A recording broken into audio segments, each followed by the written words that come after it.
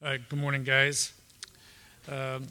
So, with your hand out there, the key idea for the message this morning is that God sent plagues on Pharaoh and his people for refusing to let the Israelites go. Each plague demonstrated God's power over the false gods of Egypt. Pharaoh's magicians were no match for the true God. So, let's open in prayer. Dear Heavenly Father, we thank you, Lord, for this morning and for this time that we can gather on your word. We know your word is truth. Quiet our hearts and quiet our minds. Let the Holy Spirit speak to us and let your word speak to us in a way that we will gain something from it and be able to use it this next week. In your name we pray. Amen. All right. So, very familiar passage about Pharaoh, or Moses going to Pharaoh and asking to let the people go. And in Exodus 5:1, let my people go that they may hold a feast to me in the wilderness. And Pharaoh's response, who is the Lord, and and that I should obey his voice and let Israel go? I do not know the Lord, and moreover, I will not let Israel grow. Excuse me. So this isn't starting out very well at all. Pharaoh has no idea under what authority is Moses asking this, and he doesn't want to let the Israelites go. They've been too good to him, so to speak. They're his slaves, and he's not going to do anything that will jeopardize his building projects that he has going on. So Pharaoh's initial reaction to this first of many requests from Moses was to increase the hardships and labor of the Hebrew slaves. So here we have Moses coming in and say, hey guys, I'm going to ask for your freedom. They said, cool. The elders approved that, and they went out, and Moses did his thing. And all of a sudden, there was a lot of hardships. They took away the straw, or had to find their own straw to make these bricks, and it wasn't good. And so God's people immediately began to question his plan for them by complaining to Moses. And when Moses questioned God, God reminded him of a couple of very important things. That, first of all, I am the Lord. And then the covenant that he made with his people to give them to the land of Canaan. He is faithful, and he is powerful, and he will accomplish what he has promised. And we know how the story ends. But they had to wrestle with God, and they had to learn the hard way that God is in control, and God's will be done. So Moses and Aaron went to Pharaoh, and one of the things that they did to show them that they were from God and God is more powerful included a miraculous sign beginning with Aaron's staff and continuing through the plagues brought about Egypt because of Pharaoh's hardened heart. We know what happened with the staff, that Aaron threw down the staff and it turned to a snake, and Pharaoh brought in his magicians, and they did the same thing. We don't know if it was either by like switch and bait type of thing, or if it was demonic powers that actually did it.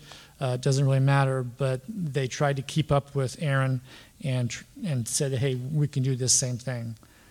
So, all right. So despite Moses' protest, God still intended to use Moses to call Pharaoh to set the Israelites free. As we know, Moses did not feel like he was adequate. He didn't think he could speak well enough, and so therefore he gave Aaron the responsibility of actually speaking to the people. God used Moses as a prophet, but then they used Aaron as the mouthpiece for Moses. So let's look at what passage that we're talking about here in Exodus 4. Exodus 4:29 through 31, just to start out with. I'm going to kind of jump around. Exodus 4:29 through 31. Then Moses and Aaron went and gathered together all the elders of Israel, all the elders of the people of Israel. Aaron spoke all the words that the Lord had spoken to Moses and did the signs in the sight of the people. And the people believed. And when they heard that the Lord had visited the people of Israel and that he had seen their affliction, they bowed their heads and they worshiped. All right, so let's keep on going into the first 5 verses of Exodus 5. Afterwards, Moses and Aaron went and said to Pharaoh, "Thus says the Lord, the God of Israel, let my people go, that they may hold a feast to me in the wilderness." But Pharaoh said, "Who is the Lord, that I should obey his voice and let Israel go? I do not know the Lord, and moreover, I will not let Israel go." Then they said, "The God of the Hebrews has met with us. Please let us go on a 3 days' journey into the wilderness, that we may sacrifice to the Lord our God, lest he fall upon us with pestilence or with the sword." But the king of Egypt said to them, "Moses and Aaron, why do you take the people away from their work? Get back to your burdens." And Pharaoh said, "Behold, the people of the land are now many, and you may rest. Behold, the people of the land now are many, and you make them rest from their burdens." So Pharaoh was not going to have anything of it. So let's jump to Exodus 6. Exodus 6:28, starting in verse 28, starts the 6:28. On the day when the Lord spoke to Moses in the land of Egypt, the Lord said to Moses, "I am the Lord. Tell Pharaoh, king of Egypt, that I say to you." But Moses said to Aaron, "Behold, I am of uncircumcised lips, but will Pharaoh listen to me?" And goes on, and like I said before, Aaron becomes the mouthpiece of Moses. So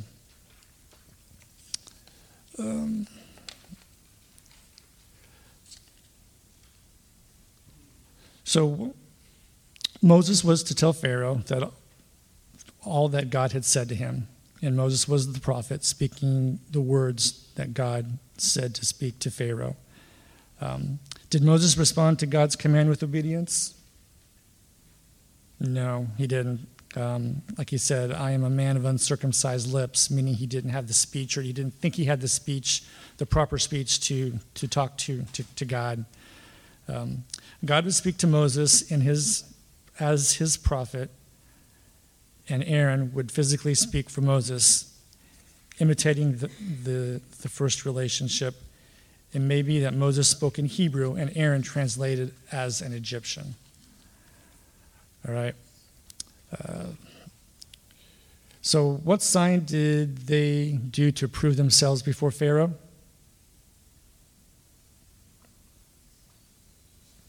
Aaron's staff was thrown on the ground, and it became a serpent. So were Pharaoh's magicians able to replicate it? Yes, they were. There's a phrase in here that's only mentioned in this one passage in the Bible. What does the phrase secret arts mean? This is the only place this word appears, and it is related to the idea of flaming. It may refer to some type of illusion, like a puff of smoke or flame, used to obscure the trick or distract those watching. It may also be that these sorcerers were tapping into the power of Satan to accomplish these tricks. While the Egyptians were able to present snakes, what did it mean that Aaron's snake swallowed up the others? God's power is greater, exactly. God is in control. All right. Okay, let's look at these plagues. We're not going to read the whole passage. It's a pretty long passage, but I've pretty much summarized it. So the first plague was the Nile turned to blood. That must have been a pretty different sight. The fish died and it stank. And because of that, there was no water to drink. And in verse 22 of chapter 7, the magicians did the same thing, and Pharaoh's heart was hardened. So the magicians were showing that, hey, we can do this stuff too. And they have done it, and they, as we'll see, they'll do it in the next few plagues. So even though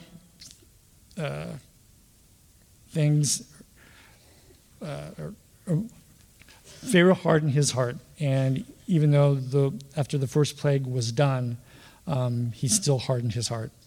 The second one was the frogs. The frogs were everywhere. Magicians performed the same miracle. they produced frogs to come into play.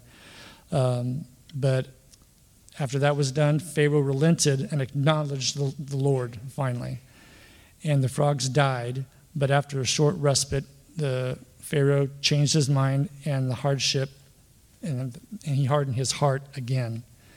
All right, so going on number 3, which is the gnats everywhere. And but this time the magicians could not mimic to produce the gnats. In chapter 8, verse 18, the magicians tried their secret arts to produce gnats, but they could not. So there were gnats on men and beast. Then the magician said to Pharaoh, "This is the finger of God." But Pharaoh's heart was hardened, and he would not listen to them, as the Lord had said. So even though the magicians were acknowledging, hey, this is the hand of God, Pharaoh said, nope, I'm not going to give in. So number 4 was the flies. The Israelites must go, because of this,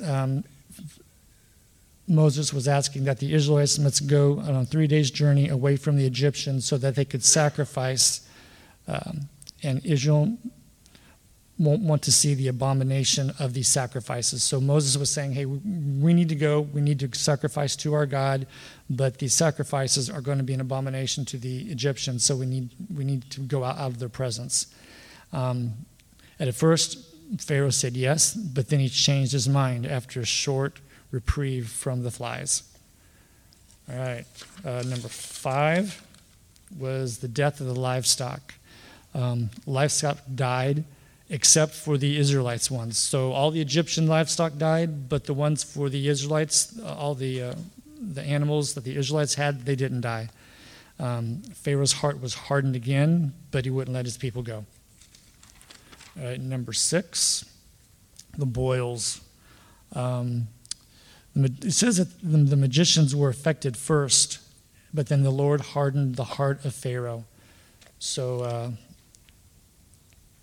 let's see, where's that verse at there?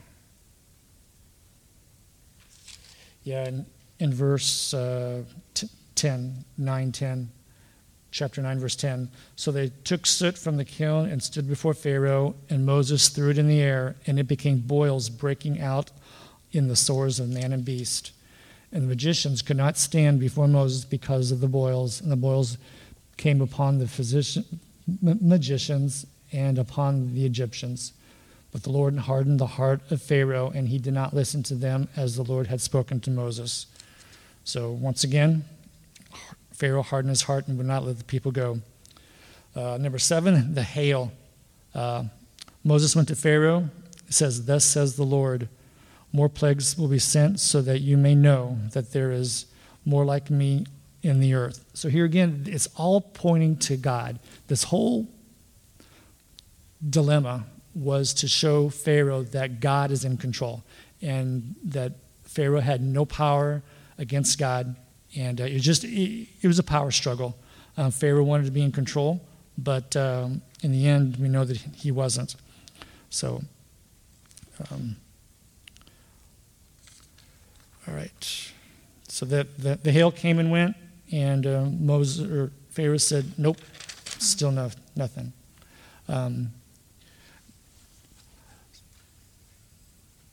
So God told them to put your livestock and slaves inside, or they would perish from the hail. But what happened? Hail and fire destroyed plants, livestock, and people not under cover. In verse 25 of chapter 9. Pharaoh relented, but after the hail was stopped, he hardened his heart, and again he went back on his word and would not let them go. Do you see yourself in Pharaoh sometimes? I mean, here it's a control issue, basically. We want to be in control, and God tells us and may direct us to do something, but even though things are pulling us in that direction, a lot of times we say no. And a lot of times it's with consequences. And the same thing is happening here with Pharaoh. He's just being stubborn and obstinate. In verse, or the 8th one is the locust. Now then, Pharaoh starts to bargain with Moses. Okay, only the men can go. But nope. Moses said, nope. The locusts came and ate all the plants that the hail and the fire didn't consume. He showed some remorse, and then Pharaoh said, I have sinned against the Lord. The locusts were swept into the sea, but the Lord hardened Pharaoh's heart, and he would not let Israel go.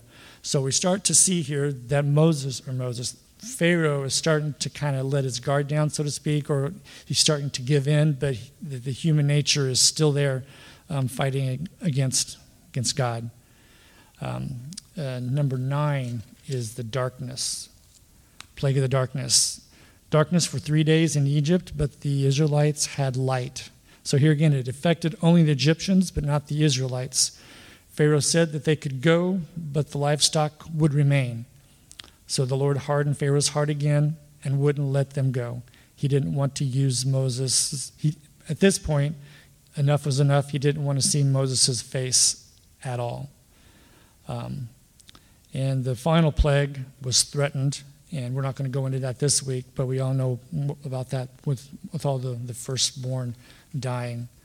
So all those plagues, just imagine. I can't imagine all this going on, and Pharaoh still not relenting and letting Moses' people go. He had to go through all this and be worn down. And so what is the big picture message that we can see as we have looked at how God interacted with Pharaoh through Moses and Aaron? This section shows us that God is the ruler over all things. None of the magicians or any of the gods that the Egyptians worshipped were able to stop what God wanted to do. God brought his judgment on Egypt for their wickedness, and Pharaoh was shown to be weak, even though he thought he was strong. God demonstrated his power over the people and nature and bringing his plans to pass as he saw fit. So through all this too, the Israelites were groaning, particularly at the beginning. But they can see the power of God, the power of their God on display, and in all these plagues. So they were groaning and complaining at the beginning, but as they seen these plagues come about, it didn't affect them whatsoever. They said, whoa. I mean, not that they didn't think the God was real, but they seen what God was capable of doing. And so the Israelites were still groaning, but they can see the power of their God on display in all these plagues. Their hope must be building along with their trust in the Lord or in God who promised to deliver them. So they're seeing that, hey, hopefully God will deliver us and this will come to an end.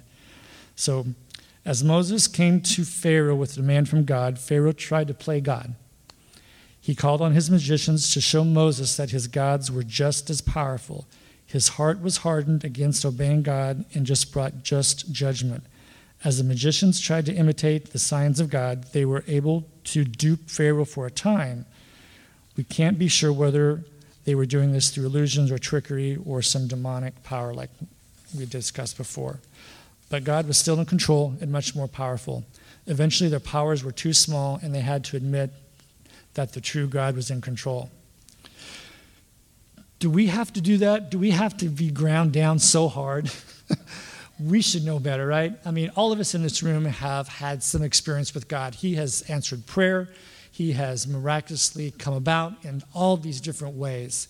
And why are we so obstinate? I'm pointing my finger back at myself sometimes that I think it's a control thing. We want to be in control, but we got to realize God is in control, and God is the one that's driving the car, and the road and the trip will be a whole lot smoother if we just sit back and let God work.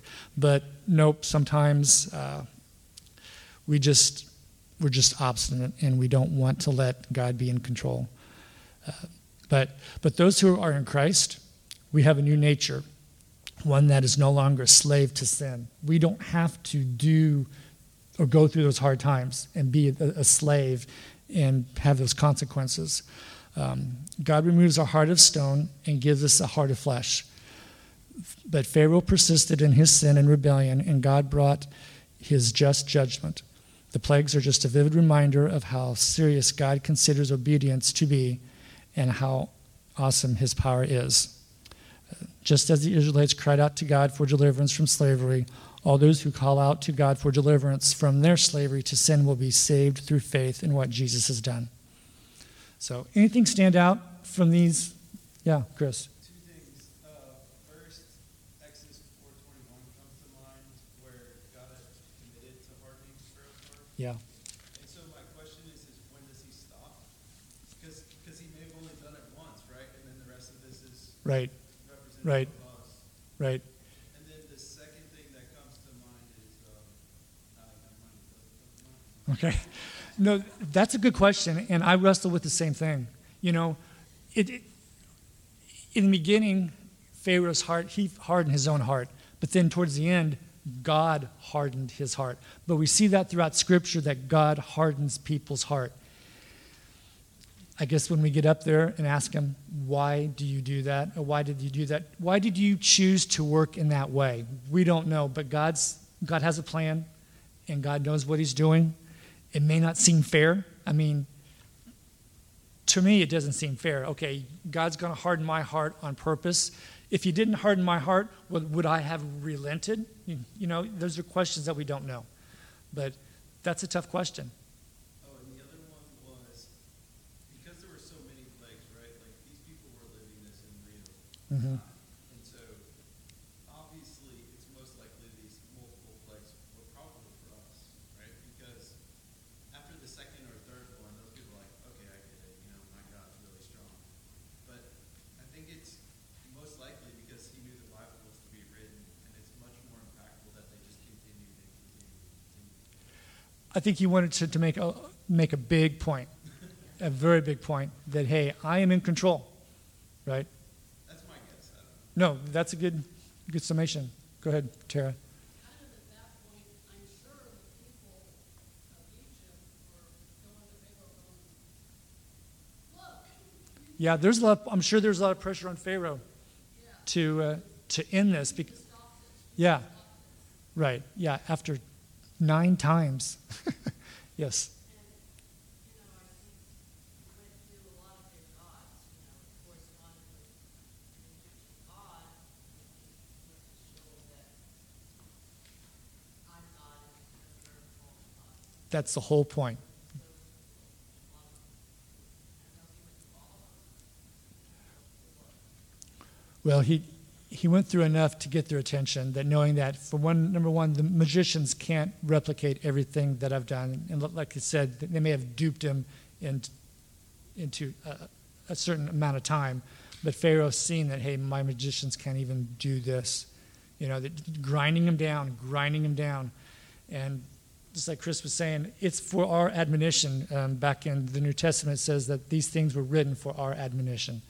And so these stories, yeah, things were bad back then. Anything else? Any other questions? Anything stand out to you? Any question that I may not be able to answer, but I'll try? All right. Well, I think maybe we're a little bit early, so you can go out and do whatever you need to, but appreciate the time and for the attention.